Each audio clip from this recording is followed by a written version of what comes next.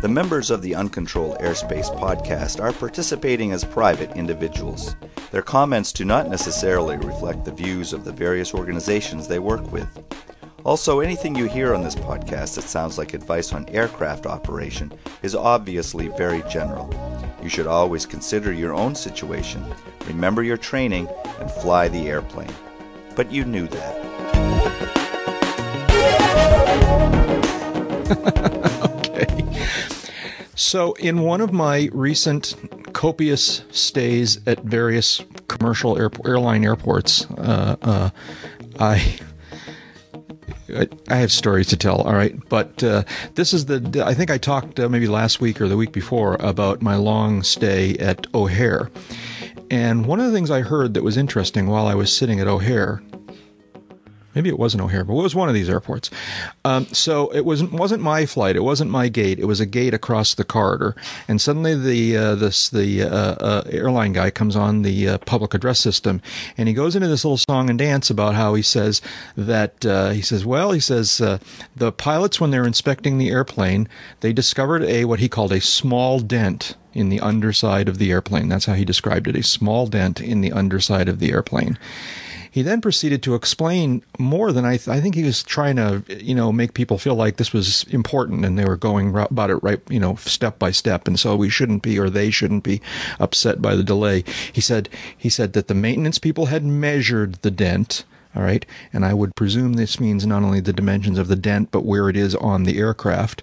And now they needed to write it up, and then they were going to send it off to Bombardier, who was this particular aircraft. And that Bombardier was going to make recommendations on how to proceed, and this was going to take at least an hour. And I just thought that was just one of the more unique announcements I've ever heard at an airport. It got me to thinking about the nature of dents on aircraft in general. But first of all, how do you get a dent on an airliner without knowing about it? This was my first question. A lot of ways. How? Yeah. Keep in mind that what the crew does with the airplane when they put it in motion, and when they bring it to a stop, there's a lot of stuff that happens in and around that airplane until it moves again under its own power. Luggage tugs, all kinds of vehicles are going around or underneath it. Could have been, some thought on the runway that was thrown up by the tires. Oh, okay. I hadn't thought of that one. All right. I don't know what kind of airplane this is, and I don't want to know. Maybe it's got that particular panel is composite, and it's got a void in it or something. And the void, all of a sudden failed or caved in or something at altitude. Who knows? Mm-hmm. Who knows? It might not have been a quote dent. It could have simply been some kind of a deformation or a delamination.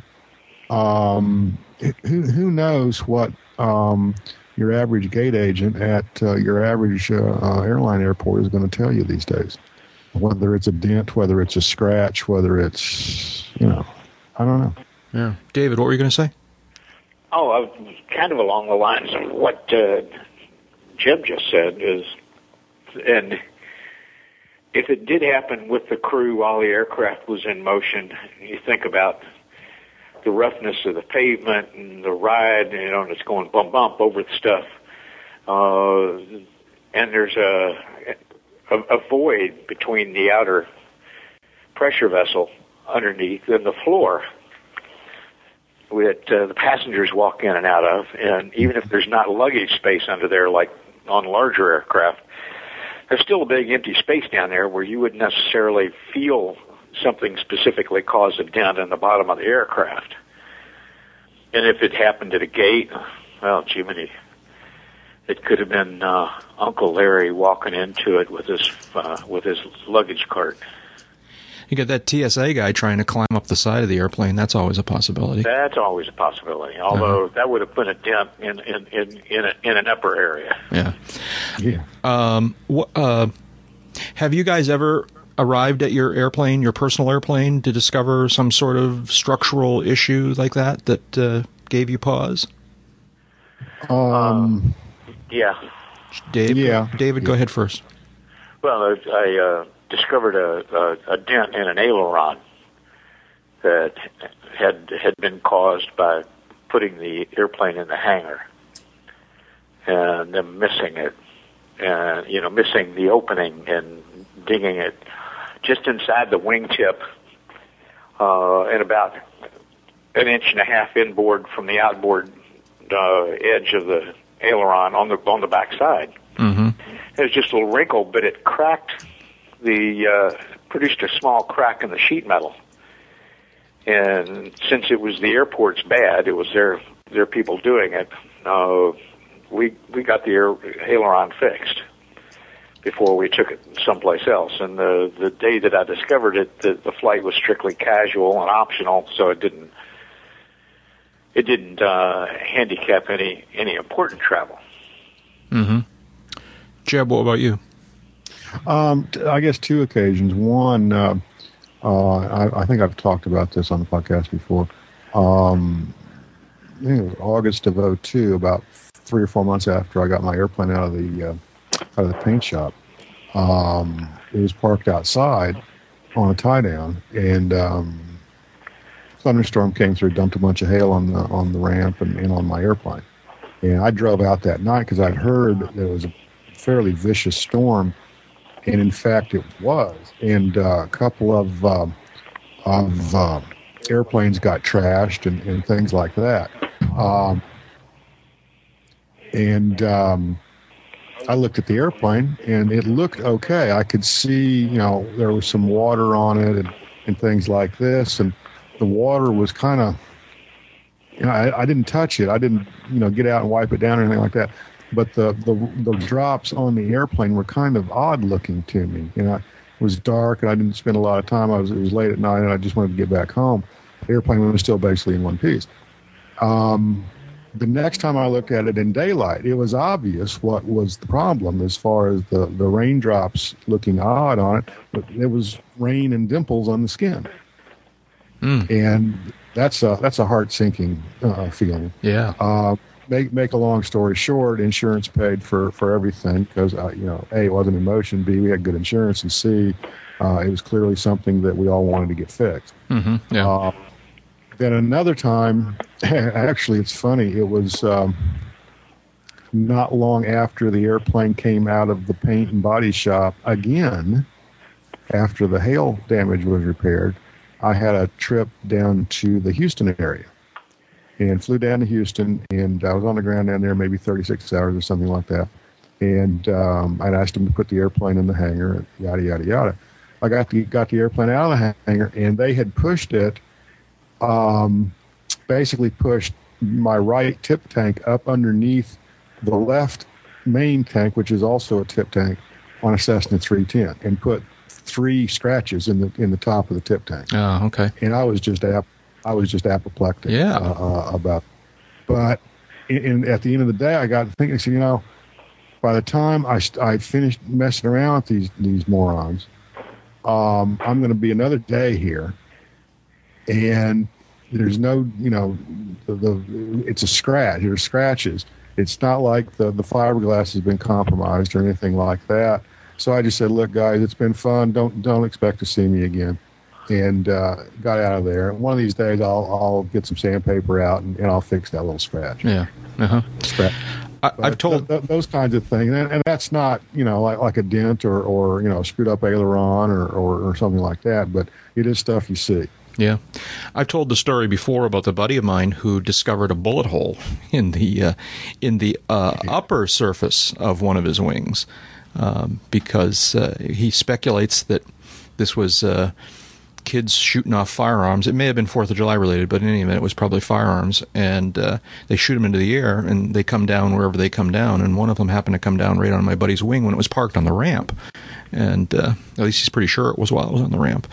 And so he had a bullet hole on the top of his... and apparently he could hear it rattling around in there when he kind of shook the airplane or something like that. And I don't know. I mean, I think they probably did get it out of there. They certainly repaired the hole, but I think they reached in somehow and got it out of there too. So what goes in should be able to come out. That's right. That's right. And I must confess that I was partly responsible for injuring an aircraft like this one time. This was just really foolish, and and I think not totally my fault, but I was involved. So we were pushing probably an Archer. This is one of our club airplanes. We were pushing it back into its tie-down spot. And I was pushing on the prop, so I was sort of the muscle, if you will. Right. And the guy who was flying with me, also a pilot, in fact, the pilot in command, the mission was, I was safety pilot for him doing some IFR training. So he was, in theory, guiding me back. And I don't know how we just sort of spaced on the fact that there was a vehicle parked in the area immediately behind where the tail ends up of our airplane. And because we pushed back about 12 inches further than we should have, and 1 inch further than we really should have, we ran the trailing edge of the vertical of the tail into the tailgate of this truck, this SUV. We didn't hurt it that bad, fortunately. All right, but we kind of there was sort of a 1 inch thick bend in, just kind of a slight bend in the trailing edge of about maybe 4 inches of the tail, and so we just sort of had additional trim correction is what I looked at. Well, I had a deal very similar to that.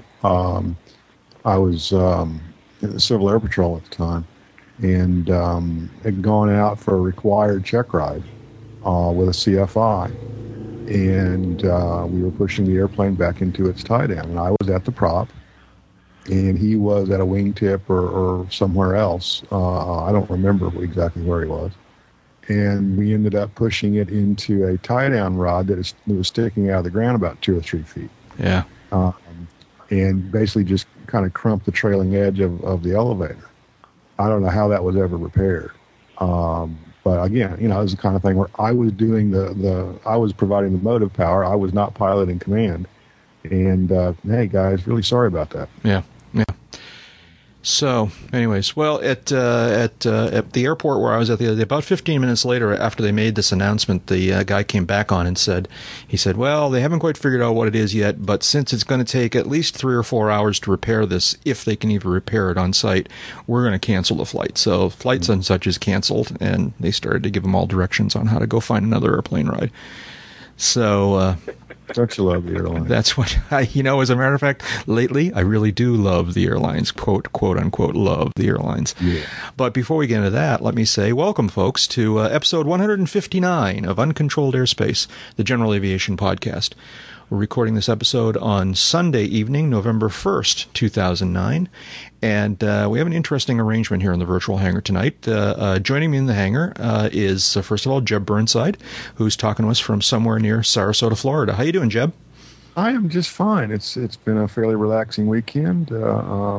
Looking forward to hitting the ground running tomorrow. You were all kinds of cranky last week, I'll tell you. I was all kinds of cranky, and what can I say? I don't know. I shouldn't even have brought it up. I'm glad you're in a good mood now. You shouldn't have brought it up. I don't want you to go back there. Please don't go back there. You don't want to see the bad side of me. That's right. Now he's uncranked. Now I'm uncranked. Now he's uncranked. Yeah. I didn't have enough beer or something last week. I don't know what it was. No, whatever it was. And, of course, also here in the virtual hangar is Dave Higdon, who is also joining us from somewhere near Sarasota, Florida. So, well, first of all, hi, Dave. How are you? I'm good. I'm joining you from somewhere in the vicinity of Jim Burnside. That's right. I don't know, I'll say about 35 feet. Yeah. So let me explain the situation. Dave is back down in Florida for this week for the AOPA what do they call it? Aviation Summit, I think is what they call it now. Summit, right. So Dave's back down there, and he is actually this time a house guest of Jeb. Wait, what? He's a house guest? Oh man, who let that happen? You mean he's staying here? I snuck in through the back side. So you'd think that having Jeb and Dave near each other would somehow make it easier to do the podcast. It turns out it makes it technologically harder to do the podcast. We originally were going to we don't have the gear for them to just have 2 microphones and be attached to the same computer. We just don't have that set up. So the plan A was to have them both on separate computers connected to Skype separately, just the way they normally do, except that instead of being in Florida and Wichita, they'd be in the, Jeb's home office and Jeb's dining room, right? We tried that about 15, 20 minutes ago, and although it worked for just a little bit, it eventually fell apart for various technological reasons. Yeah, there's some hardware issues. So far, the internet connection didn't seem to be the problem. Yeah. Although I could tell where it was starting to flake. Yeah, out. I think that would have ultimately been our downfall, one way or the other.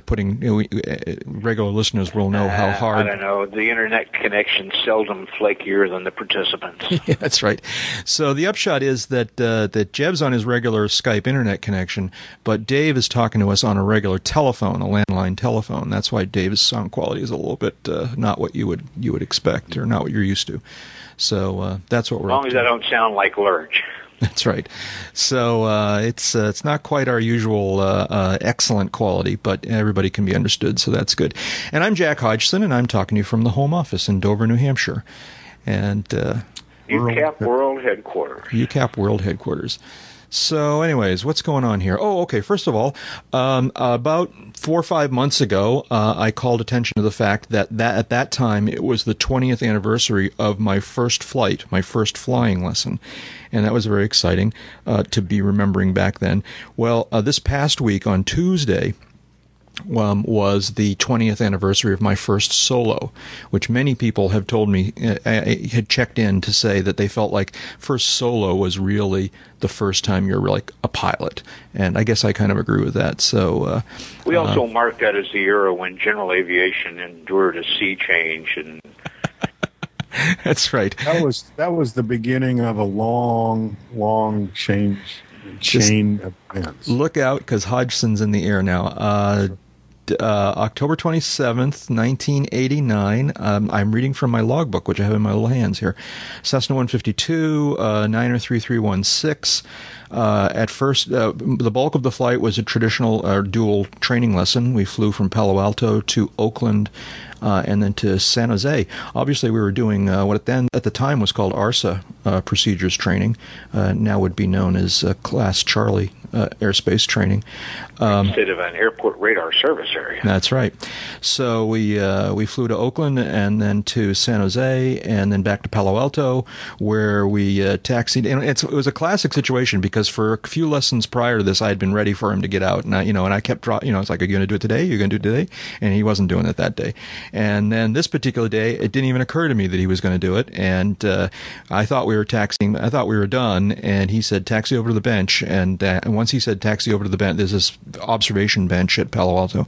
Once he said that, I knew what was going to happen. And at first I'm going, oh crap, and then, but then and most every student pilot I've ever talked to or every pilot I've talked to reminiscing about their student days has said the same thing, and that is that after you get over the kind of brief initial shock of it all, then you just you know how to fly the airplane by this point, And, by this point you're going to go back out and you're going to do 3 more times that which you've been doing all day today, and that you were doing for probably the previous 2 lessons, which is just perfecting and working on your touch and goes. Yeah. That's all good. With the big difference being that it's suddenly an instructor lighter, right, and charges down the runway more quickly and climbs with more enthusiasm. Yep.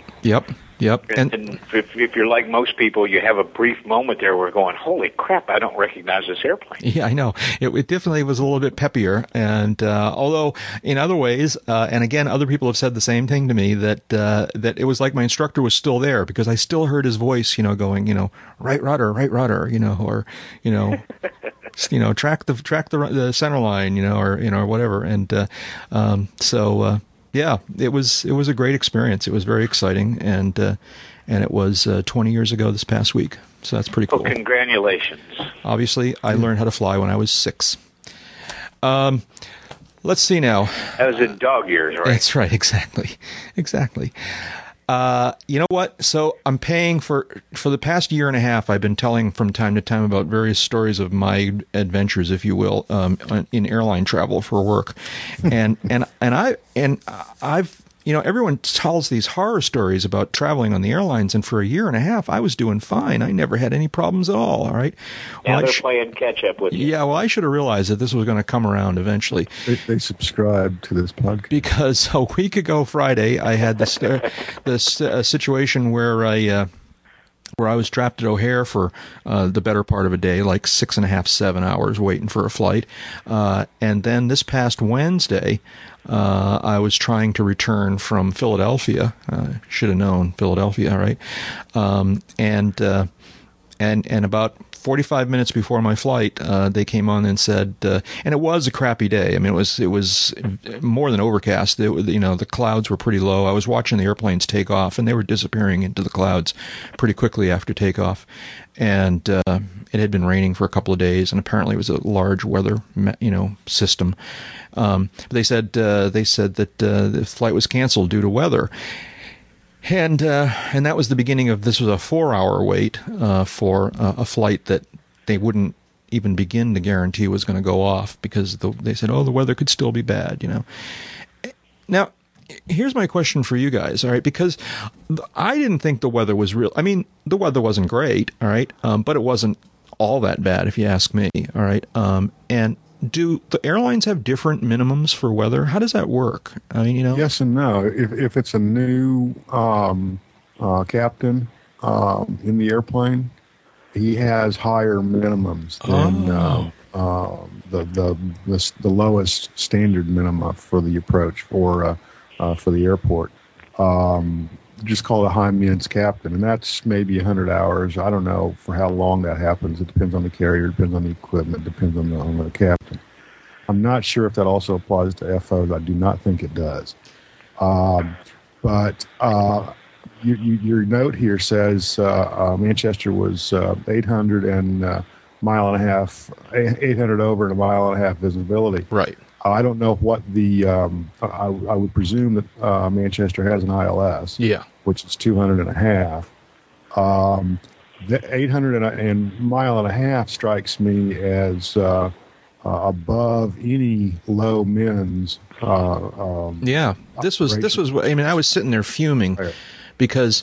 I went to the service counter where they rebooked my flight, and they gave me this song and dance, about. Well, they rebooked me for like 4 hours later, and then he goes, and this one might get canceled too. He's going, and I'm starting to really see a little bit here, and so I said to the guy, I said, at what point does this kind of thing rise to the level of there being some sort of compensation involved? And he looked at me like I was, an idiot. You just arrived from Mars. Yeah, because he said, "Oh no, it's weather. It's not our." I forget his exact words, but he said, "It's weather. It's not our fault." And then he said there was weather at both ends. He says it's not just here; it's at the other end too. All right. Where you were at Manchester at the time? No, I was at Philadelphia trying to get back to Manchester. And the weather at Philly was 800 over and a mile and a half. No. You don't know what Manchester was. You don't know what. Do they have equipment on the ground, or was it still had it not yet arrived? No, it was sitting there. It was sitting there, and it arrived, and it was. And other U.S. Airways, I'll say it out loud. U.S. Airways flights were going out just fine. All right. You were going from Philly to Manchester. Correct. Wow, that's interesting. And Manchester was 800 and a mile and a half because I looked it up when he said this to me. What was Philly? And Philly, I don't have the spec, but it was. It was lower than that. It was probably lower than that, but it wasn't anything. I mean, it was probably. I mean, I could see well across the airport looking out the windows. It could have been a combination of things. It could have been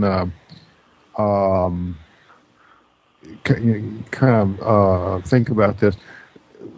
Commercial ops have to have a takeoff alternate sometimes. Yep. And they may have had a situation where the takeoff alternates for which they had fuel were below the high mins captain. Okay. The flip side of which is, with Manchester down like that, they would have needed an alternate for Manchester also. Exactly.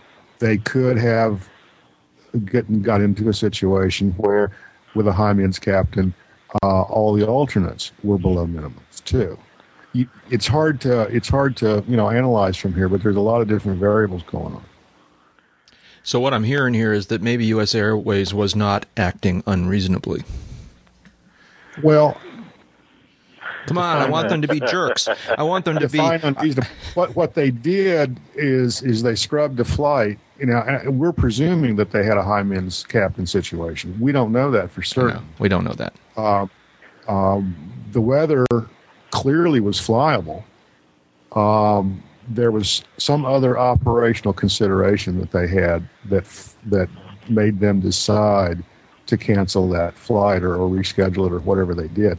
It could have been as simple as, hey, we don't have enough people on this airplane, and we're going to hold it here, and the next one going out that suits this equipment is going to be full to the gills, and we won't waste the gas. For what it's worth, I know that they canceled another, so I ended up on a 4 o'clock flight. I was originally at 11:30 in the morning. They rebooked me for 4. I discovered subsequently that there was a 2 o'clock Philly to Manchester flight that got canceled as well. So I don't know. They did this more than once. Anyways, well, airlines when they're working on getting their certificate of to operate, they create a whole volume of documents, operational specifications, and in their op specs they lay out parameters for certain things like this. I mean, there are no such limitations on typical general aviation flights, although corporate operators frequently will lay out some operational specifications of their own that will say that, we don't want you taking off at 200.5 miles because there's a chance it'll be below that if you have to come back. Right. Or there may not be an alternate to which they can divert if they have to come back. Yeah. And all that stuff gets factored in.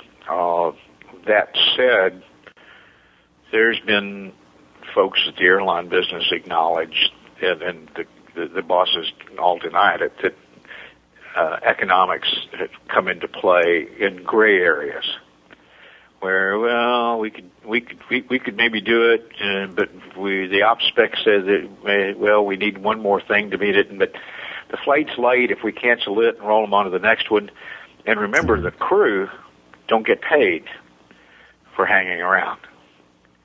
So they save money on labor there as well as fuel and landing fees.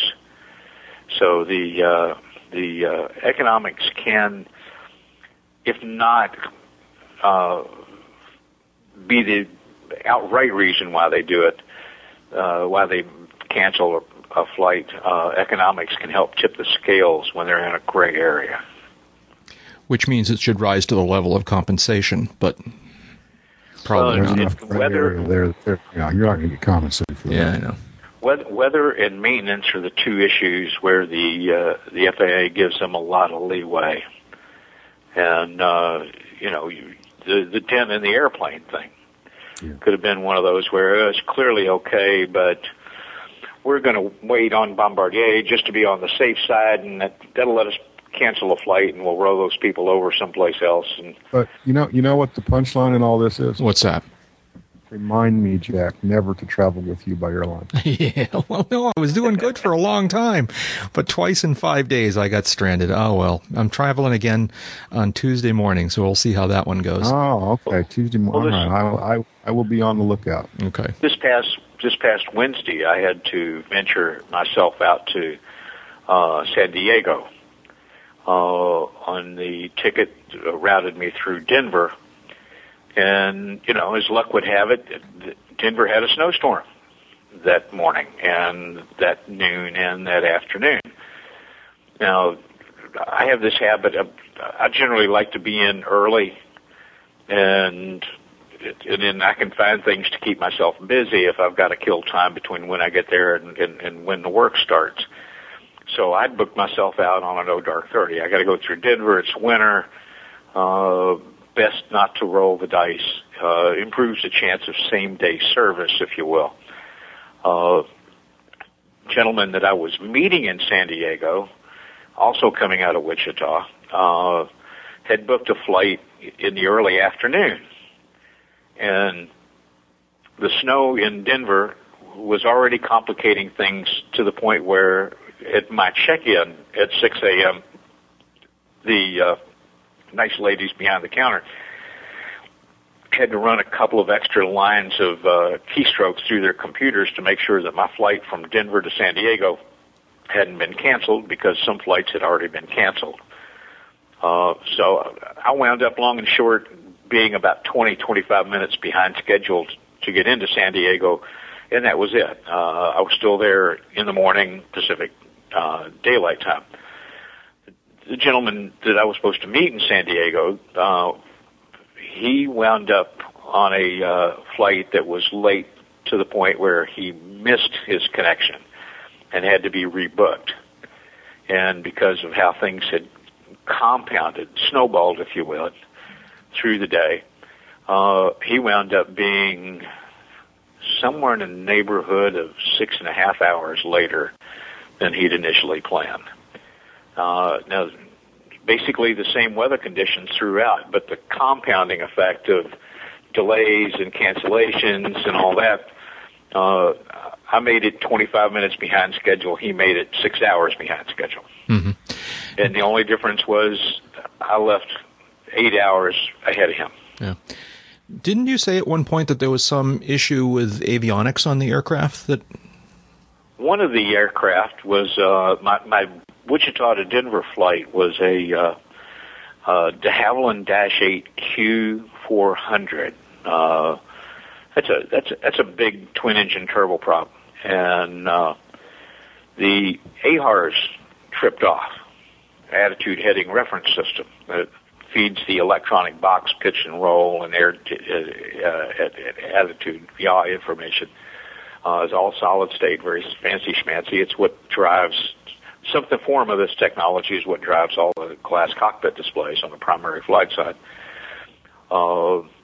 And we were on the brink of having to taxi back to the terminal where the captain had said, we're going to taxi back to the gate, shut down everything, and then go through restart, see if it comes back up. And me sitting back in, 13 Foxtrot, I'm like, but you don't have to go back to the gate to shut everything off. You can shut down the electrical system completely and leave the engines running. And then try bringing everything up from there. And ultimately, that's apparently what happened, because we stopped short of a runway that we needed permission to cross, and there was arriving traffic. And by the time the traffic arrived, passed, and we were clear to head on to the gate, the AHRS had come back up. They had their flight displays, and we boogied on out of there, and we were only about 15 minutes late getting into Denver. In Denver, we were a long time getting through the de-icing rigs, and the airplanes were all going through de-icing. We were so long getting through de-icing that some of the early parts of the aircraft, that is early in the de-icing process, had already started to develop a little bit of ice again on the slats, on the leading edge slats. But as soon as the flight crew extended the slats, that all came off. So it was interesting to watch the gentleman de-icing my side of the airplane. He approached it like a sniper, little precise shot here, wait and see what happens, little precise shot there. The guy on the other side basically started at the tip and ran a constant spray of de-icing, and this is heated fluid, de-icing fluid from the tip inboard to the root in one long wavy pass, and he moved on. The other guy covered the span of his wing about 3 times before he actually touched all of it with de-icing fluid. So then he was even longer getting the back half of the fuselage and the tail done. So I think he was paid by the squirt, if you will. Paid by the squirt. No. Let's not. Let's move on. Let's move on. Between that and the warm nuts thing, I think Let's move on. So, David, you're back down in Florida to go to the AOPA Aviation Summit. Jeb, are you going to get up there as well, or? Yes, I am. Dave's going up Wednesday, as I recall. Starts on Thursday. It's in Tampa, right? In Tampa, right, in Tampa. About an hour 15 from the house. It's not that big a deal. Dave's going up Wednesday. We'll overnight a couple of nights. I'll go up Thursday and overnight Thursday night, Friday night. Yeah. So what are we expecting? Anything interesting? To be determined. Uh-huh. There's going to be some new avionics hardware there, I understand. Maybe a new LSA or two there. Maybe one LSA there that is known of and has been displayed, but has never shown up as a flying example. Mm-hmm. and it will be showing itself at some demo flights out of Tampa Executive, I understand, and a number of little panels and workshops. But a lot of this is kind of new for all of us because since Craig Fuller became the president of AOPA back on January 1, the association has changed a few things that it's done in the past, and one of them is to recast what had been AOPA Expo, a pilot convention and trade show, into the AOPA Summit. And that change in name is not strictly cosmetic, and it does imply some changes in what they want to do at the time there. So there'll be some meetings with other groups that we haven't normally seen in the past, and some participation by other groups that we haven't seen in the past. And they've got a boatload of stuff that's going to be on display at Tampa's Peter O'Knight Airport near the convention center. So I'm kind of looking forward to seeing how it all shakes out. Mm-hmm. Now, MBAA just finished, and it was, I don't know exactly what phrase to use. I wanted to say ho-hum. It was just kind of... it was down. It was down. It was kind of a little, not depressed exactly necessarily, but it wasn't an upbeat, excited show this year, MBAA. Do we expect a similar thing at AOPA, or? I don't really have a feel. I don't either. Conventional, I wasn't there, and Dave can chime in any time. But the conventional wisdom, the feedback that I've heard from people who did attend, was that MBAA was down maybe 25%. That's about what they reported. That one attendee I spoke with last week had mentioned that on Wednesday afternoon the exhibit hall was not well populated, which kind of tends to mean Thursday afternoon was really quiet. Exhibitor bonding day, as they sometimes call it at those trade shows. There's a lot of reasons for that, given the market that the MBAA show targets. I'm not sure all those same reasons exist for the AOPA show. I think it'll be down compared to the last couple of years of the AOPA Expo. But this year's summit I don't think it's going to be down that much. Is maybe the best way I can put it. They've got a good venue. Yeah, they've got a good venue. It's the right time of year. And I suspect that they'll do okay. They're certainly not going to have their best year ever. They're not going to have their worst year ever either. Mm-hmm. Well, aside from NBAA being down as much as it was, a number of the vendors reported that they were doing a pretty brisk business because there were fewer gawkers and people that were sent to the convention as kind of a perk by their employer. Uh-huh.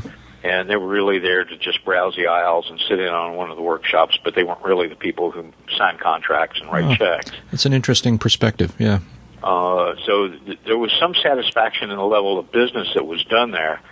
There was also this shift that we talked about last week, where Cessna and Hawker Beach not having a exhibit at all on the exhibit hall floor in the convention center, focusing all their efforts out at the static display at Orlando Executive, and some feeling that drew off crowds. But in light of all that, it bears remembering that neither Sun and Fun nor Oshkosh suffered the kind of crowd declines in 2009 versus 2008 that we saw in NBAA, and I think that's very reflective of a business that's had some really tough political storms to weather, in addition to the economic storms to weather, and the conventional wisdom being that when the economy does well, business aviation does well. When the economy sucks, business aviation doesn't do as well. So this is going to be kind of an eye-opener. Yeah. All right. Well, unless there's anything else you want to kind of have us keep an eye on, we'll move on here, and you guys can report back next week when we get together again. We're going to do this again next week? Yep, oh, cool. Probably. Probably. Hey, wow. Let's when see did now. we start doing it weekly? David, you put this on the list. This is from a couple weeks ago. I think this is a holdover from MBAA, as a matter of fact. The little mini headline you put in our list is "No way to treat our pros." There's my train. I don't know if you can hear that. No way to treat our pros. David, can you tell us what struck you about this story? Well, yeah. First off, this does go back. The catalyst to it was 3 weeks ago when Captain Chesley Sullenberger appeared on the Daily Show with Jon Stewart, which is one of my regular addictions. And then 2 days later on National Public Radio's Diane Reeves show, a topical interview show. And, one of the things that Captain Sullenberger talked on both instances was the change in how the airline business treats its personnel, cancellation of pensions, abrogation of labor contracts through bankruptcies. And then this story in the New York Times was brought to my attention by one of my friends at 800 Independence in the Friendly Aviators Administration in D.C. And it talks about a commercial airline captain, as they put it, who's taken about a 50% pay cut in the last year, but he still has a job. He doesn't really have a pension plan, but he's got a job. And if he can find a way to save money for a pension out of the $34,000 that he makes a year as an airline captain, it's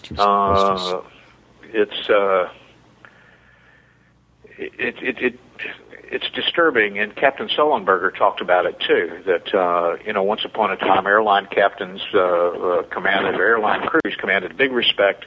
Airline crews were well paid, in what I would say on a level commensurate with the responsibility that goes from having anywhere from 50 to 450 souls sitting behind you, for which you're responsible as the crew, the flight crew of the airplane. Some of it is typical American business. We can make more if we squeeze more out of the people. Some of it is an unfortunate fallout from the change in the industry itself. That is, it got really big, carrying a lot of people and a lot of airplanes, and inspired a lot of people to go to school, to some of them, pilot mills, if you will, where they promise you a right seat ride on a regional after as few as 250 hours.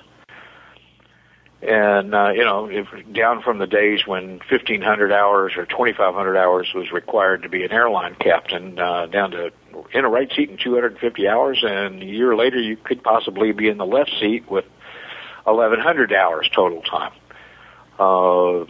Crappy pay that is so bad for some of these folks that they're commuting huge distances on the airlines to be able to live someplace where their money will go far enough to keep a roof over their head. One of the things that is the fatal crash up in Buffalo earlier this year, involving the Q400, I believe it was, and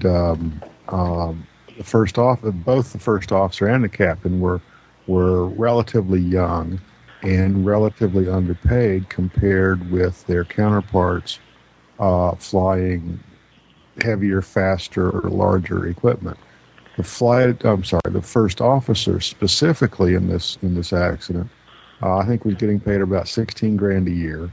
Yep. Lived with her parents on the West Coast. $16,000 a year to ride right seat in a scheduled turboprop. In other words, 70-seat turboprop. 70-seat turboprop, a Part 121 operation, a major airline logo painted on the side of it. The woman certainly was old enough, certainly had hours to get through the check rides and the training and the certificates to legally occupy that seat.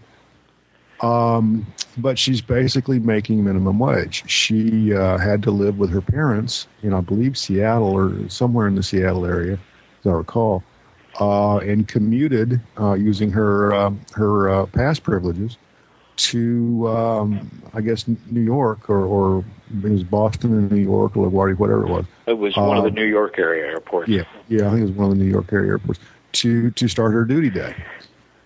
And there's just something wrong with the system when otherwise qualified people are paid so little that they would be eligible for food stamps. And that's, we can talk about this till the cows come home, and we probably will. It's not the way. Yeah. It's not the best way to attract and retain qualified people for a safety critical function. Sullenberger's right. We have to do better. It's worth pointing out that there's a lot of corporate aviation, corporate cockpit jobs, of which there are quite a few fewer right now than a year, 18 months ago, just because of the overall downturn. But the median income for these folks, sometimes flying equipment that costs $55-60 million. If you're flying a Boeing BBJ, a Boeing business jet, that's a 737, kiddies. The fact that you don't have a couple hundred souls in the back notwithstanding, it's still a lot of responsibility. And they do overall so much better in that business than their counterparts wearing an airline uniform. And these guys are going to be wearing a uniform most of the time anyway. Two young friends of mine could not be more different in their view of this. One of them is trying to stay on in the Air Force because he couldn't find an airline job. And this was back when corporate cockpits couldn't get filled fast enough. Right. They were going begging for people practically. It's one of the reasons why their salary scales were as good as they were. And he literally turned up his nose at the idea because he'd been flying heavy iron in the Air Force. He was flying tankers. Basically Boeing 707 airliners fitted out as gas stations and cargo planes. Because, most people can't ever make the kind of money that an airline captain makes. It's like, what airline captains are you talking about? Where, American, at Delta, United, none of whom would hire him. Another young man, same neighborhood, about the same age, who put himself through an accelerated program at Kansas State University's Aviation Center in Salina, Kansas. He had to spend a lot of money that he had in his savings account. He had to work side jobs, but in 2.5 years, he came out. He started out, he was already a private pilot, and he was able to finish his CFI, CFII, get his commercial, his multi-engine, and his ATP. And he's flying for a he's flying for a significant charter outfit based out of Wichita with 3 jets and a turboprop. And their operations are down. Noticeably down about 20%, but he's still making the same money. He hasn't been furloughed, and he's making more than our other friend that wanted to go to work for the airlines would have been making for the first 7 or 8 years of his career. So it's always difficult for me to understand the guys that look at it and go, well, that's a little jet. I'm going to fly the big important stuff. And I say, cool, starve to death. Yeah. We should move on here, but I want to ask one last question, I hope. Jeb, you're the safety guy. Has anybody measured a correlation between these lower paid ranks of pilots and actual safety results? No. There may be some studies out there, but the FAA hasn't formally taken notice of anything like that, correlating pay to safety. And it would be very, very hard to do, I think. Even if the methodology of such a study could be crafted, there's always going to be exceptions to the rule. There's always going to be situations where, okay, yeah, the FO was making 16 grand, but the captain was making 160 grand. And, that's one of the reasons they didn't crash or something like that. Right. Well, we do know that there's a correlation between low pay and pilot turnover. Right. Which costs the airlines a huge amount of money because these people have to be trained and brought up to speed per that airline's op specs. And turnover is extremely expensive in those circumstances. And ask an executive about this years ago, why not pay people more to see if you don't keep more of them and cut down the cost of hiring and training replacements? And this outfit had a 75% turnover rate year over year. At the end of the day, though, you got to keep in mind, and I'm not trying to put my free market hat on or anything like that, but at the end of the day, they're paying, the airlines are paying their pilots what the market will bear. If that woman had not taken that job at 16 grand, somebody else would have. Right. It's a buyer's market. It's a buyer's market, exactly. And I thought there was a shortage of pilots. Where'd you hear that? I don't know. Haven't they been moaning for a while that there are fewer pilot starts, and as a result, they're concerned that there won't be enough pilots 10 years down the line? There might be fewer pilot starts, but we're not talking about a starting level pilot type of job here. I'm just guessing. I don't know anything about this woman's career or the captain's career, but I'm guessing that she probably started maybe at a puppy farm. Maybe she started as a civilian, just taking flying lessons, and decided, hey, I wouldn't mind doing this for a career. Didn't get into law school or not going to get into med school, or hey, maybe I could just be an airline pilot and fly and do that kind of thing. So, he or she, in this case, she is willing to take on a reduced income to climb the ladder and do everything that we've all been told is the way up the ladder within the airlines. That may well be true, but it's kind of the same situation that we have in medicine that has recently gotten a lot of attention, where you have med students, internists maybe, I don't know the correct term, residents, whatever, working in hospitals, and they're working like 48-hour shifts and 36-hour shifts or something like that. And there's been some studies recently about, why are they doing this, and what's the trend in efficiency and in correct decision making over the shift for that medical professional. And they being others in the medical establishment are raising legitimate questions of is this the best way to do this kind of training? Is this the best way that we can craft for these young, inexperienced medical professionals to get experience and to become older, well-experienced medical professionals? And that jury, I'm not up on the research, but that jury, I think, is still out. I think the same things apply in aviation. Is this the best way that we can find, putting safety in the equation as opposed to just pure economics? Is this the best we can do to make sure that these flights get to their destinations on time and right side up? Yeah. Let's move on here, but that's pretty interesting. It's a puzzle. It is. It's a puzzle. So it doesn't affect us much as general aviation pilots, except for the concerns when ourselves or our loved ones are on board those human mailing tubes. Right. Yeah.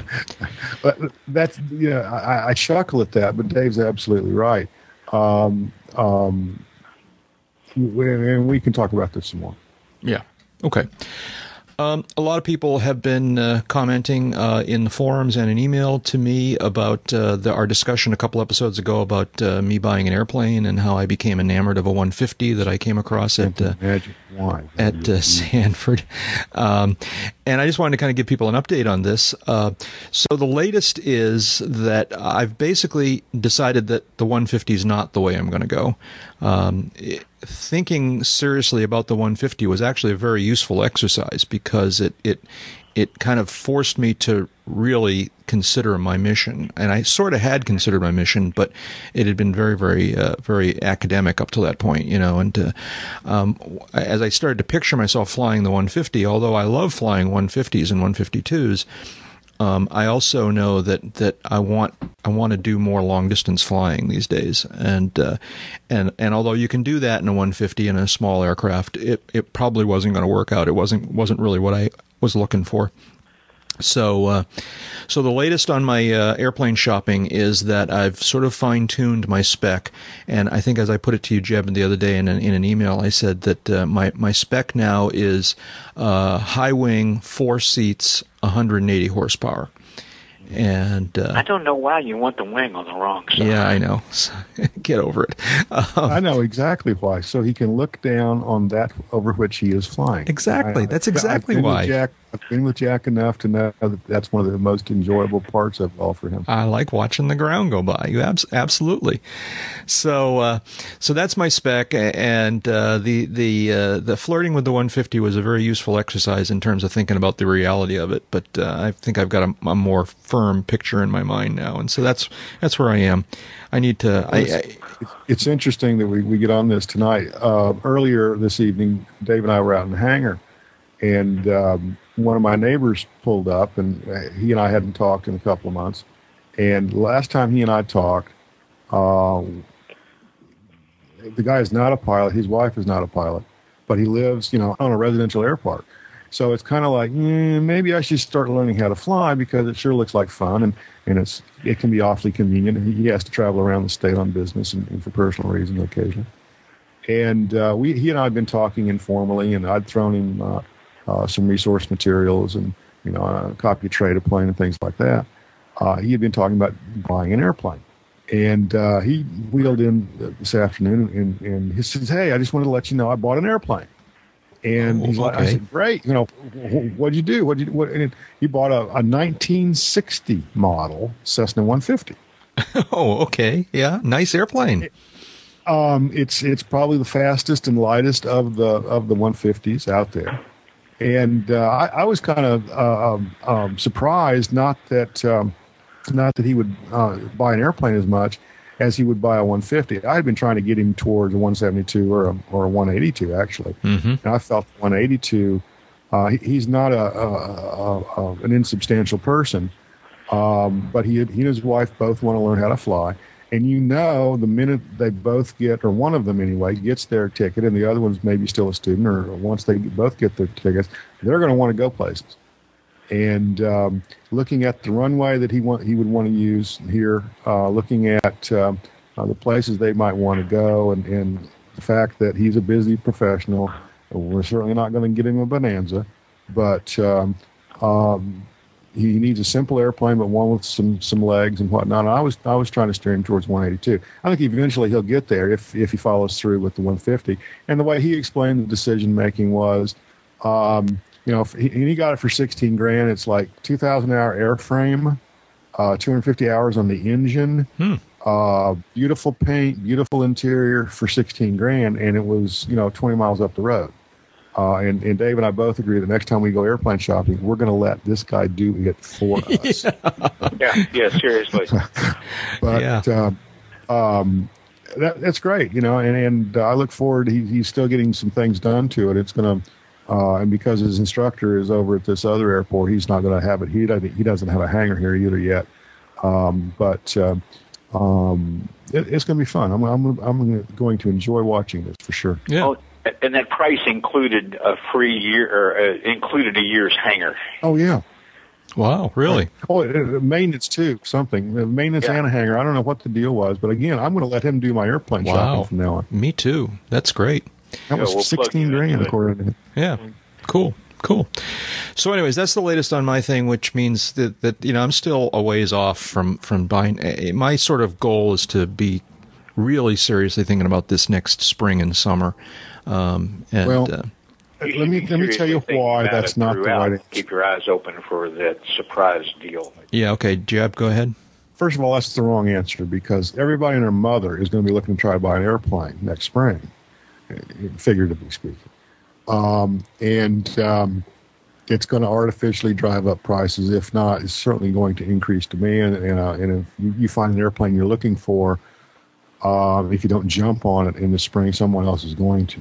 Now's the right time to buy an airplane. Now's the right time to buy a used motorcycle or a new motorcycle for that matter, because we're getting into winter and people want to cut their losses and they'll give you a deal on something. Same thing with airplanes. Or houses or houses or boats, whatever. Not trying to push you in any direction at all, but I don't think it's true that spring is a better time to buy an airplane. I'm not picking spring because I think it's seasonally the right time to buy an airplane. I'm picking spring because that's when my finances will come together, I think, to make this doable. But we'll talk more about this. That's as good a reason as any, but yeah. But we'll talk more about this. And another thing too, and it's something I pointed out in an email between the three of us this week. So there are other options available to you, Jack, than just outright buying an airplane for your own use. I know you talk about partnerships and whatnot. We need to have that conversation on a different episode. Yeah, let's have that conversation on a different episode, because my concern about, well, if I say my concern, we'll start this conversation now. Let's put this on the list for next week or something like that. We'll talk more about the pros and cons of being in a shared ownership situation as opposed to a sole ownership situation. Moving on. So Jeb, you called our attention. How did you characterize this in the GPS brownout? You suddenly panicked. You go, "Oh my gosh, I'm going to lose my GPSs." We talked about this about a couple months ago. Well, we have and we haven't. This is something I came across. James Fallows, who writes for the Atlantic magazine, right, has a fairly nice blog up on that magazine's website. And he's also a pilot.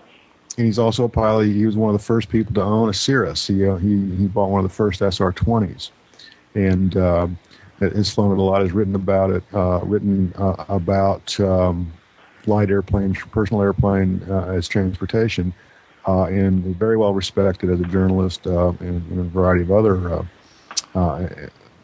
avenues. But he put this particular article, put a link to it from Avionics magazine, and basically the punchline here is almost half of the current constellation of GPS satellites are at or approaching single thread operation, where a critical system failure could render the satellite inoperative. And what are the options for replacing GPS satellites? And that was kind of the thrust of the article in Avionics magazine. And I read the article, and basically, yes, there are several satellites servicing the constellation as we speak, which some of the redundant systems have failed, for example, which means that if the last remaining example of that particular type of system on that satellite fails, so does the entire satellite. Right.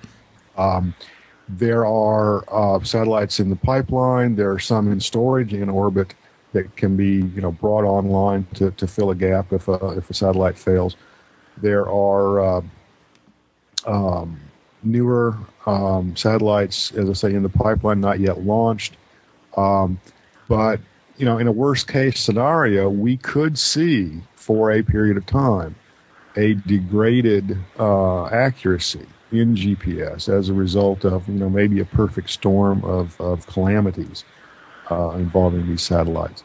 And that's kind of a head-scratcher. I just wonder if that's possible, and if it is, what does that say for next gen? What does that say for some of the short-sightedness that we've seen in, for example, doing away with LORAN, or I should say not funding LORAN as a backup system for GPS.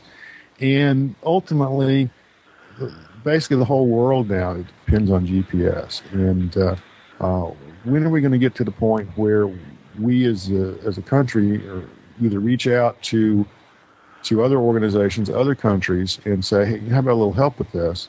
Or suck it up and take on the responsibility and fully fund and fully commit to operating this system as we would want it operated if we were a recipient, not a donor.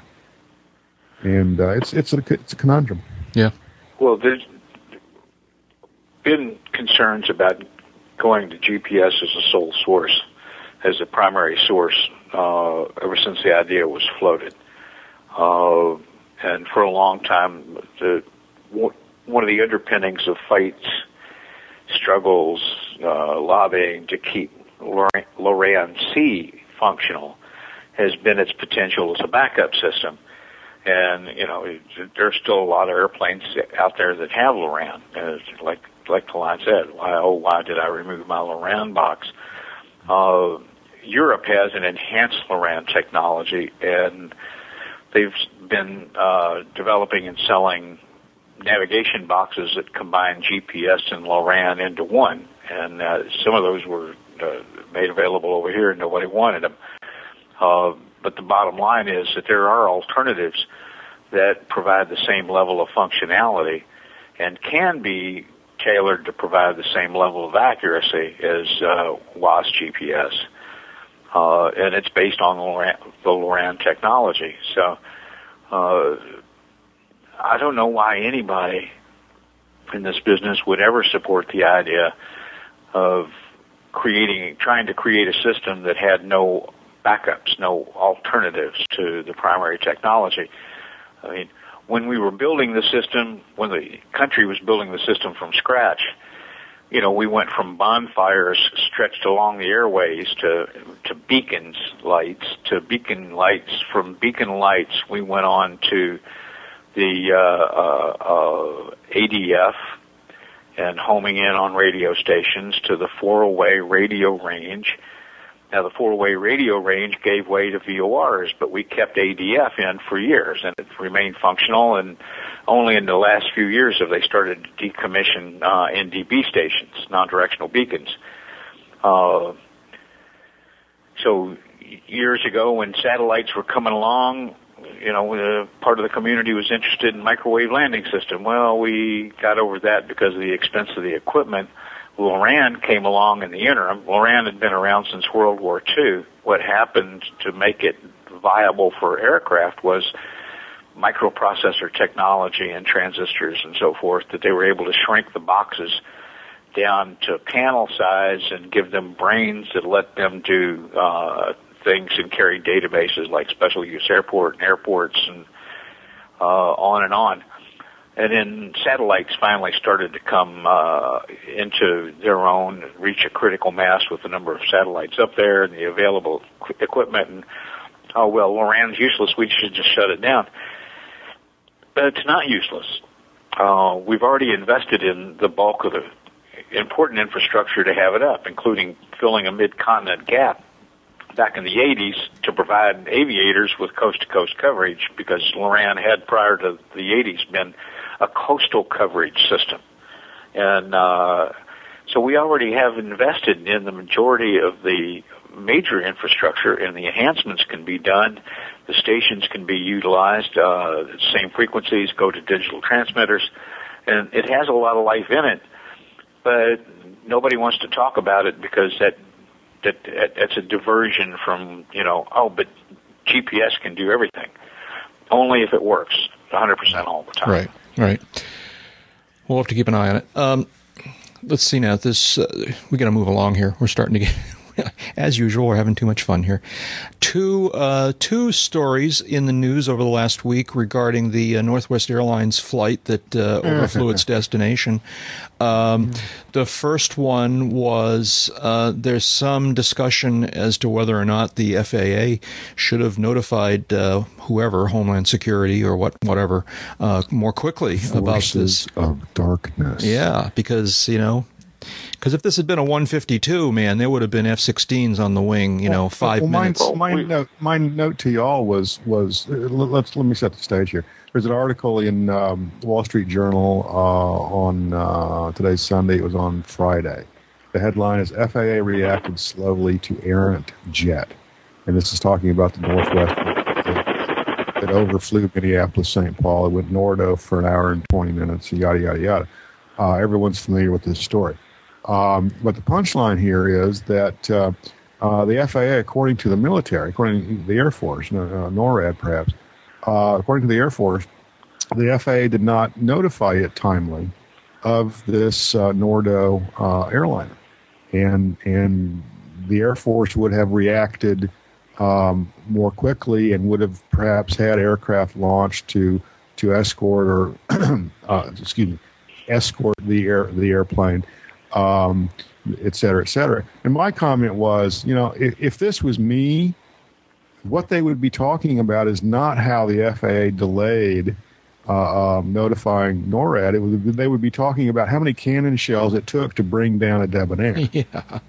Yeah, because, well, yeah. See, this is yet another example of how we're being discriminated against. The airlines get cut a huge break. Like the bumper sticker says, I'm a pilot with a 150. Fear me.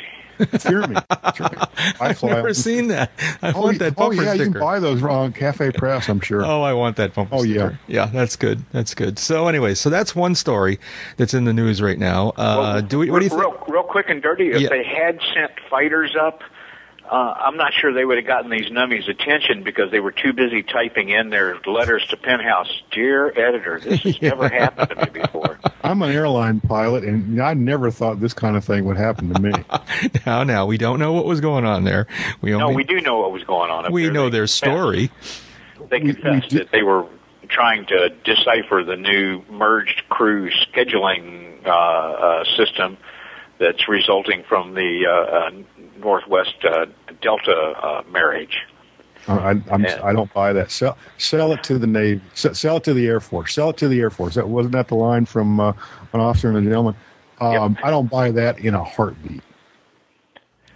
Sorry. Yeah. Okay. No. So I don't know what was going on. I don't know what they were doing. I don't know if they were sleeping. I don't know if they were both out of the cockpit and got locked out. I don't know. Yeah. Okay.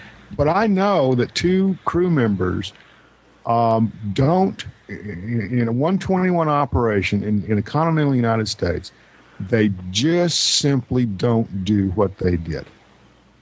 It not if they want to keep their jobs. Well, I think we've proven that. But the whole thing is just, it's literally fantastic to me how a professional crew can go NORDA for an hour and 20 minutes and then act surprised about it. Yeah. And the best they can come up with is they were playing with their laptops, and I'll shut up. This leads me into the second story that I think is interesting here, and that was that the FAA has gone ahead and revoked their pilot certificates for both these guys, all right?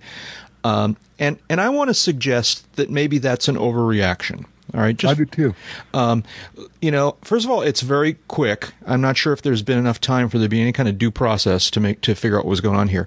But I want to suggest that going and full-blown pulling their entire pilot certificate is extreme here. That these guys screwed up. They did something really stupid. We don't exactly know the nature of it, but they clearly did something really foolish or stupid or careless or whatever. But none of it really plays into their airmanship skills. That maybe they should have lost their ATP. Maybe they should have lost their commercial. Maybe they should have lost their IFR. But maybe they should have just had it suspended for 6 months. But why did they take away their private? All right. So if these guys own Moonies, they can't even fly their Moonies anymore. All right. Yeah, I don't know that all of their tickets were revoked. It could well have been, and I'll go with that. First of all, the FAA can do anything they want. For a short period of time, for a period of time. In this case, both crew members have a 10-day window to repeal the revocation, and I can pretty much bet that they will. Although I haven't seen anything formal that they have filed for an appeal, and then it goes through the NTSB adjudication process, and I think we all know what the NTSB is going to have to say about this.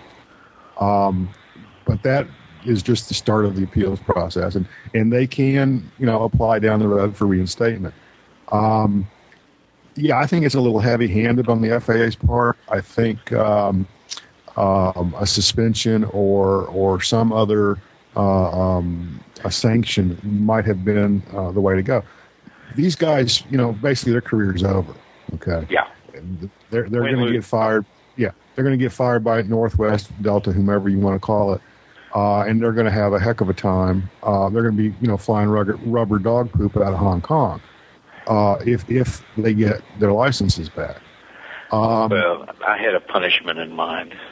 What's that? Go ahead. that they should be stuck between canceled flights and Chicago O'Hare for 48 hours. Okay. With nothing but an iPhone that will just constantly reload straight a plane. All right. Let's move on. We're really running out of time here. David, you mentioned, this sounds like a personal story here. ATC saves one from hypoxia. What's this all about, David? I picked this up from one of my favorite aviation sources just the other night while I was hunkered over a laptop computer in an undisclosed location.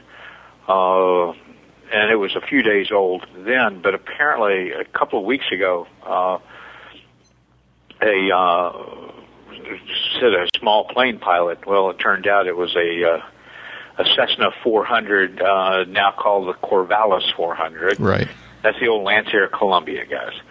Turbocharged airplane, cruising at 23,000 feet, elderly gentleman with his adult daughter in the right seat, and he started to suffer from hypoxia and wasn't responding to permission for his own request to descend from 230 down to 17,000.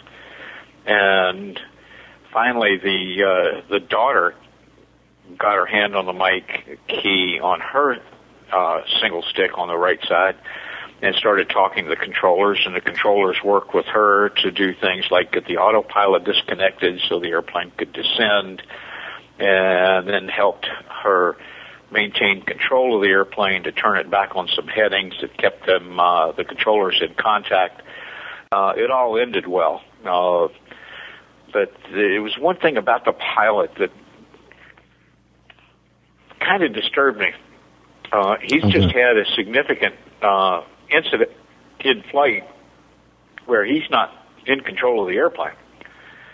He's not capable of controlling the airplane, as evidenced by he wasn't answering radio calls and he wasn't responding to the ATC okay for him to descend. Then he's flying along fat, dumb, and happy. And then when he starts to feel half-assed decent, he declines an invitation to land and insists he's going to go on to his destination, and then went into, hypoxia-induced issues yet again. And eventually he got down to low enough altitude. He started to recover. He got back in control of the aircraft, but he'd been unconscious, basically. Yeah. And the controllers found somebody in one of their facilities that actually had experience in that type of airplane, was familiar with the systems, and he finally conceded to the urgings of controllers to make a precautionary landing in Ohio, and got on the ground about an hour after this whole thing started. And it raised two questions in my mind. When you're flying an airplane with that kind of capability, there's not really a requirement for piston drivers to train for the high altitude stuff like there is for turbine drivers, particularly those going to fly above 270 or 370. The requirements keep getting more stringent the higher you go. Here's a guy that's got a highly capable airplane, very, very easily flies at 230, and he has zero recognition of the hypoxia that's bothering him until he's well into it. The second thing is that he's got family who flies with him regularly who is completely unfamiliar with how the airplane works. Right. It's one thing to have a friend with you along for a ride on the first one or the second or third one. You haven't taught them to fly yet, but you have briefed them on a few things, like if something happens to me, you should key this mic button and ask the controller for help. If I slump over on the seat, throw my butt in the back and save yourself. And I've known a number of husbands, and I'm going to point to the husbands as opposed to any wives that I know, who were just in shock at the idea of you asking whether the bride could land the airplane if she needed to. No, I'm the pilot. Well, did you ever put her through a pinch hitter program? No, she takes care of the kids. I'm sorry, but bite me. That's your family. That's your freaking family you're talking about there, and you're acting like it's an insult to equip them to survive a possible incapacitation. And I know a guy that I don't know him well, and I'm not particularly fond of him. I do not seek his company. But he had a heart attack, a fairly significant one. And through wonders of good treatment, medical science, and the fact that he's as strong as a horse, he got his medical back. And he's flying around his wife. This is some years ago, his wife and his two small daughters. And my wife got to talking to his wife about the experience and what would have happened if that had transpired in the airplane, and come to find out she knew zip and zero about the operation of the aircraft. She didn't know where the mic button was. She didn't know how to key up. She didn't know what 121.5 was, squawking 7700. She didn't know that she could ask for help from controllers, because my husband didn't really like me messing with the airplane. I'm sorry. I'm sorry. Yeah, that's no good. That's irresponsible. Yeah, the guy had one heart attack, and he's treating it like an insult to his manhood, that you might want to equip his wife to save herself and their two small children. No, I can't respect that person at any level. Yeah.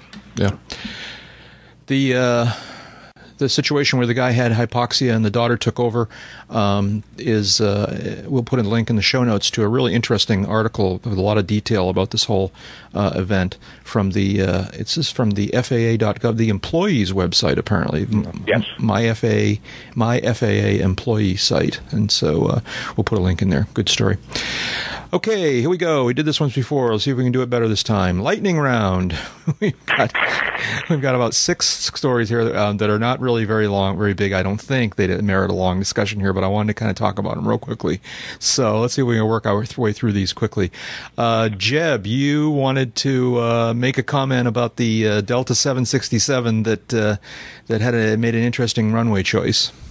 Yeah, this was a couple of weeks ago, and this I think happened like within 2 or 3 days of the Northwest Nordo episode, and just as an aside to whoever is Delta's vice president of operations, everybody has a bad week, but yours really did suck. Yeah. I'm trying to figure out with 5 runways at Atlanta, how a 767 can land on a taxiway at 6 a.m. Yeah, I know. The only explanation I can think of is that he was busy working on his laptop as he was on fire. Well, or the sunlight, in the dawn twilight moments, made it impossible for him to discern blue taxiway lights from white runway lights. It was from what I understand, it was still dark at that time of day in Atlanta. Weather was okay. It was certainly VFR. It was cleared inside the marker. Apparently, they switched runways from the left side to the right side on him. Okay, fine, a little sidestep, and maybe therein is the crux of the problem, where sidesteps inside the marker are certainly something they practice all the time, but this particular crew had a check airman on board earlier, or who was still on board at the time, who had gotten sick, had gotten ill, and had to leave the flight deck, and presumably was seated somewhere in the passenger compartment.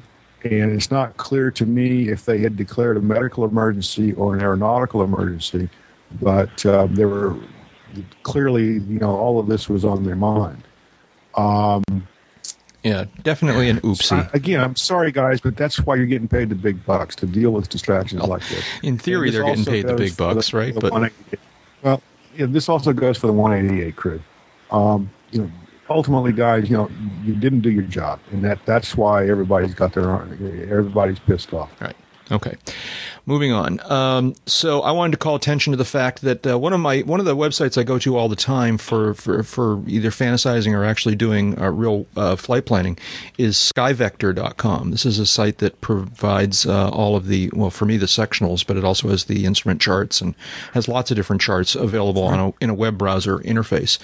I discovered the other day that they now have a public beta of their 2.0 version up and running, and I like it. I urge people to take a look at it, even if you weren't using SkyVector before.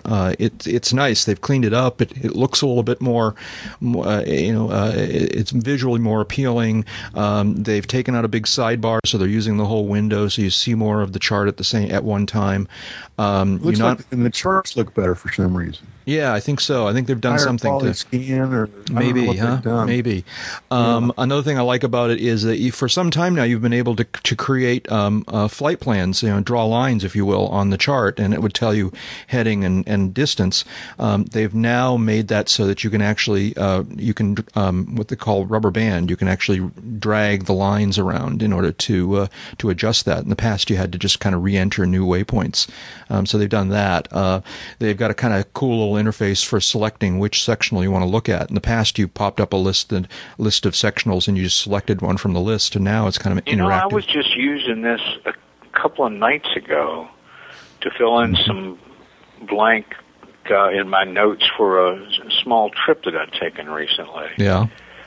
And, I found it very helpful. Yeah, so I like the new beta version, and everyone should take a look.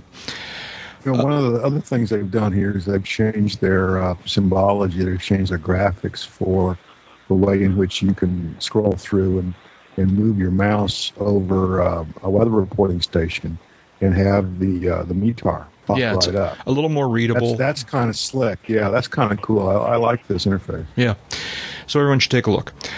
Next, I don't know where the story goes, but there was a plane that got diverted. This is an airliner that the captain decided to land at a different location after a passenger was caught stealing beer in the cabin. I just think, you talk about, going too far. It just doesn't seem to me like this rises to the level of, we need to land out right now. Someone stole a beer off the cart and then tried to hide the empties in the men's room or something like that. Did you hear this story? Yeah, they tried to put the empties down the lavatory. Maybe that's the part. It's flush the empty cans down the 50-seat jet's toilet to dispose of the evidence. This is clearly the act of a terrorist. This is clearly the act of a wannabe hijacker, right? No, it's just like the guy stole some beers. Divert the whole thing, the whole airplane worth of people. When you think of the cost of diverting the flight against the cost of the stolen beer, this is clearly a little bit out of balance. Yeah, I think so. I don't know. Maybe someone can, in the forums, explain to us why that's a reasonable way of doing this. Next, as I put in the headline here, let the jokes begin. This is headline is. Everyone will get this instantaneously. Headline is, world's oldest hang glider pilot to make a rare appearance at Roar and Soar in Florida. So, David, that's why you're down in Florida, huh?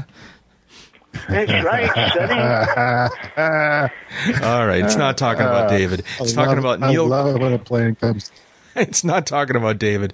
It's talking about Neil Goss, an 89-year-old World War II veteran pilot and hang glider pilot of 35 years, who is going to be flying at this demonstration thing. And more power to him, man. Still flying hang gliders at 89. Awesome. I hope I'm still there with him when the time comes. Yeah. David, do you know Neil Goss?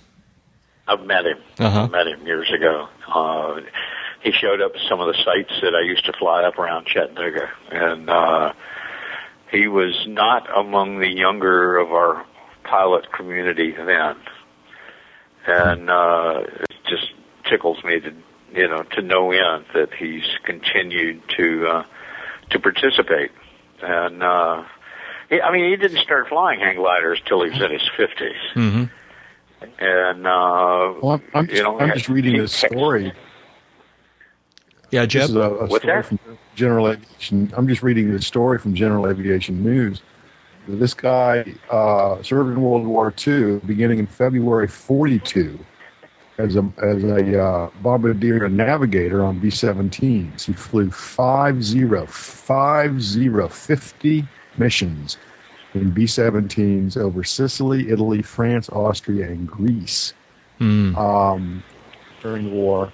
Then he trained as a pilot on the B-25 and B-26 and got his commercial multi-engine rating in June of 45. I would really just like to talk to him, putting aside the hang glider thing. I would just really like to sit down and hear some of his stories, because I'm sure he's got a bunch. Must be great. Must be great. Missions, B-17. Wow. Yeah. Neil Goss, Goss. Once again, we'll put a link in the show notes.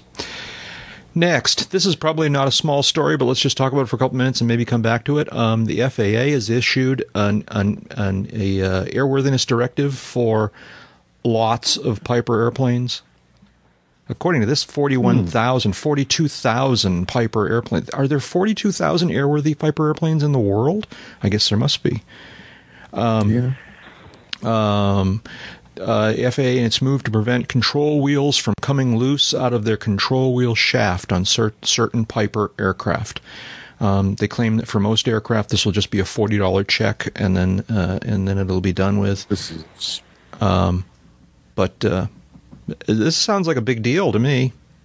Well, according to this write-up in AvWeb, and certainly I haven't read any supporting documentation from the FAA.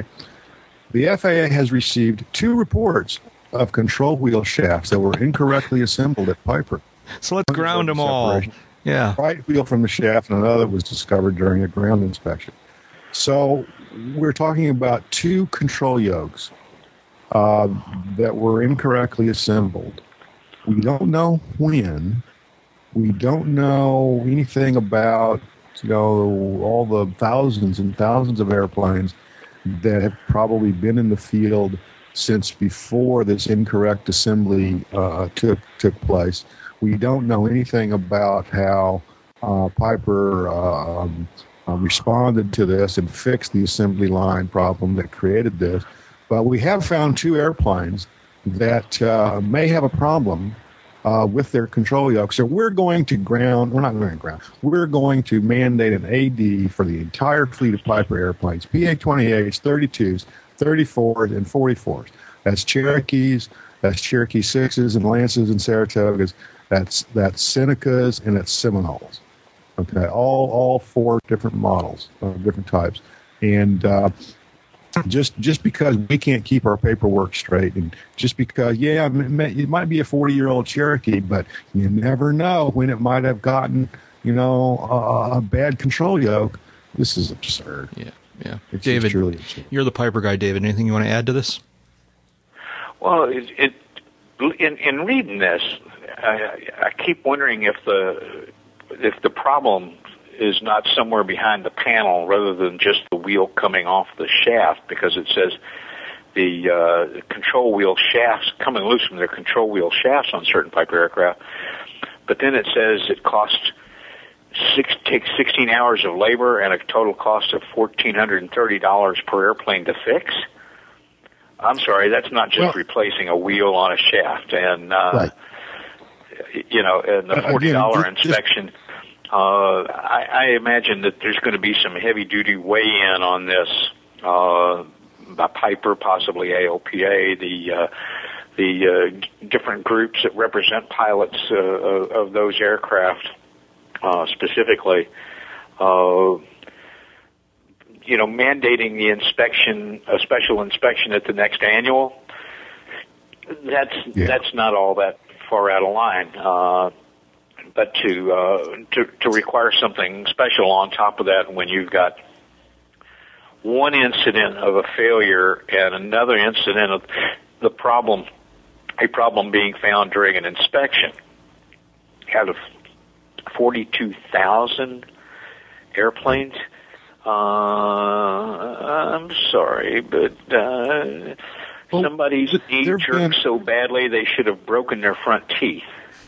Yeah, there have been episodes over the years in my memory where I think both Piper and Cessna yoke assemblies, and Beechcraft also, for that matter, is an AD on Beechcraft yoke assemblies.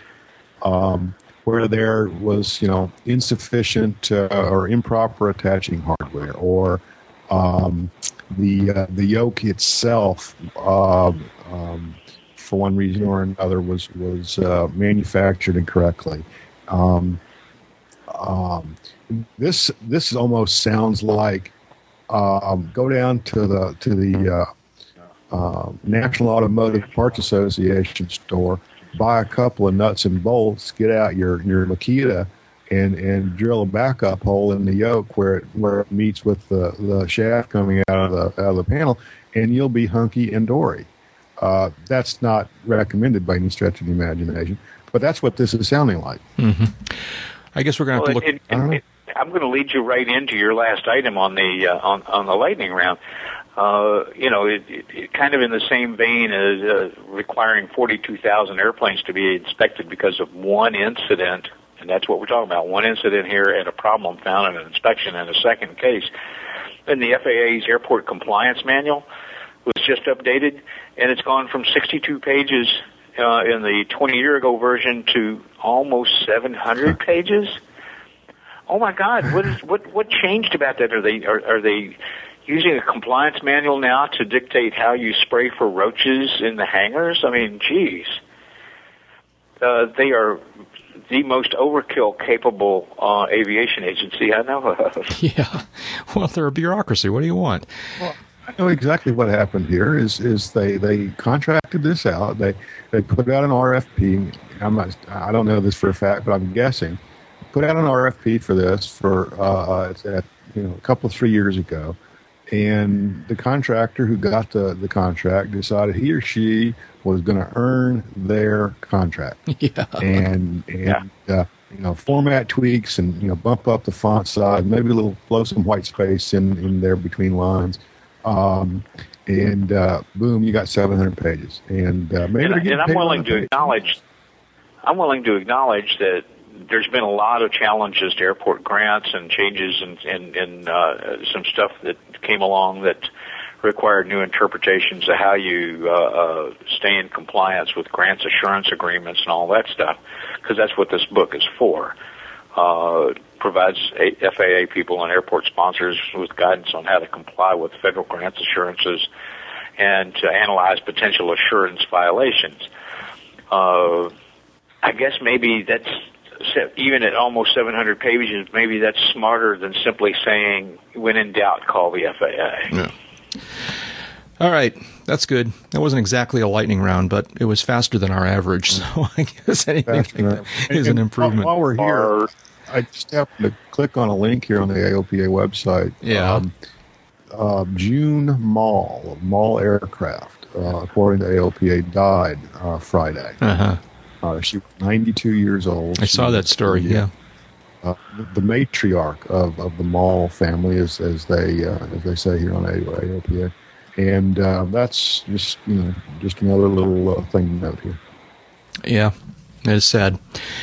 Sort of brings us into shout-outs. Any other shout-outs, David?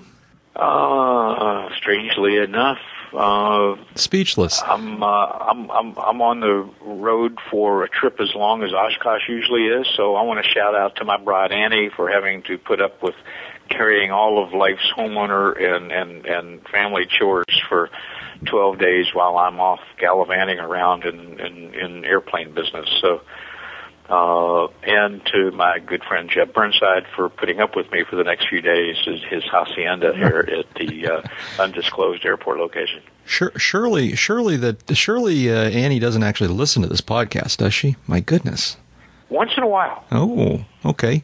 So she's going to be so pining while you're away. She's just going to want to hear your voice. She's going to listen to the podcast to hear Dave's. Oh, it's so sweet. Well, and some of our friends listen pretty regularly, and if they hear this, they will bring it up to her. Ah, okay, all right. We'll then make it a surprise, and then she'll have to listen, and of course she'll get bored and she'll jump to the end. So we can't. Yeah, that's right. She'll just skip ahead. All right. Well, I guess that's enough for this one then. Let me see now. David Higdon. One more item. Oh, you got another one. I'm sorry. Go ahead. Yeah, I got it. Each year, towards the holidays, a group of pilots in the Mid-Atlantic area gets together, And they conduct what's known as the Holly Run. This is kind of as it sounds. They fly in holly. You mean like the Christmas plant? The Christmas wreath, the Christmas plant, yeah. Fly in holly to Tangier Island, Virginia. Tangier Island is out in the middle of the waterway there, the confluence of the Potomac and the Chesapeake Bay. And you only get there via a ferry boat, which takes like an hour and a half, or by light airplane. They have about a 4,000-foot runway there. Every year and during the holidays, the pilots gets together and flies all this holly. There's a Santa Claus, and I'm sure there's some gifts and things like this. This island is very secluded. It's hasn't changed a whole lot in decades. The economics of it are daunting. The people who live there don't have a lot, but they do have, hey, they live on an island. But each year this goes on. It's been a very successful thing over the years. They've probably been doing this for, in my recollection, 20 years. I've never had a chance to participate in it. But just hats off to the people this year who are organizing this. Those who might be living in the Mid-Atlantic area and who might want to participate in this or learn more about it, or anybody for that matter who might want to learn more about it. There's a website. It's TangierHollyRun.com, and anyone can check this out and find out more about it. Maybe donate some time, maybe donate some money, maybe actually fly one of these missions and help some kids out, help some families out come the holidays. Right now, they're scheduled to do this on December 5 with a bad weather day of December 12. Mm-hmm. This sounds familiar. Wasn't there an issue with this sometime in the last couple of years? Were they unable to do it? For some, I'm trying to remember. This sounds familiar. I don't know. There may have been. I don't recall either. Too many brain cells ago, but Chip. I mean, they tried to do it every year. For in some years, they may have gotten into a manpower and leadership issue where I want to say there was like a weather issue or like a flooding, or there was some problem out on the island, or I don't remember exactly. I don't know. Someone will tell us. Last year, it might have been that the runway was being maintained or it was torn up. I know maybe that's what it was. Maybe that's what it was on the island.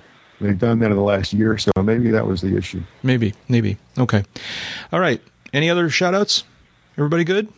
Okay, Dave Higdon is an aviation photographer, also an aviation journalist, and is the U.S. editor for London's World Aircraft Sales magazine. David, where can people find you on the internet? Avbuyer.com for World Aircraft Sales, the digital edition, AEA.net for the occasional stuff that I do for Avionics News, DaveHigdon.biz to look at my photography.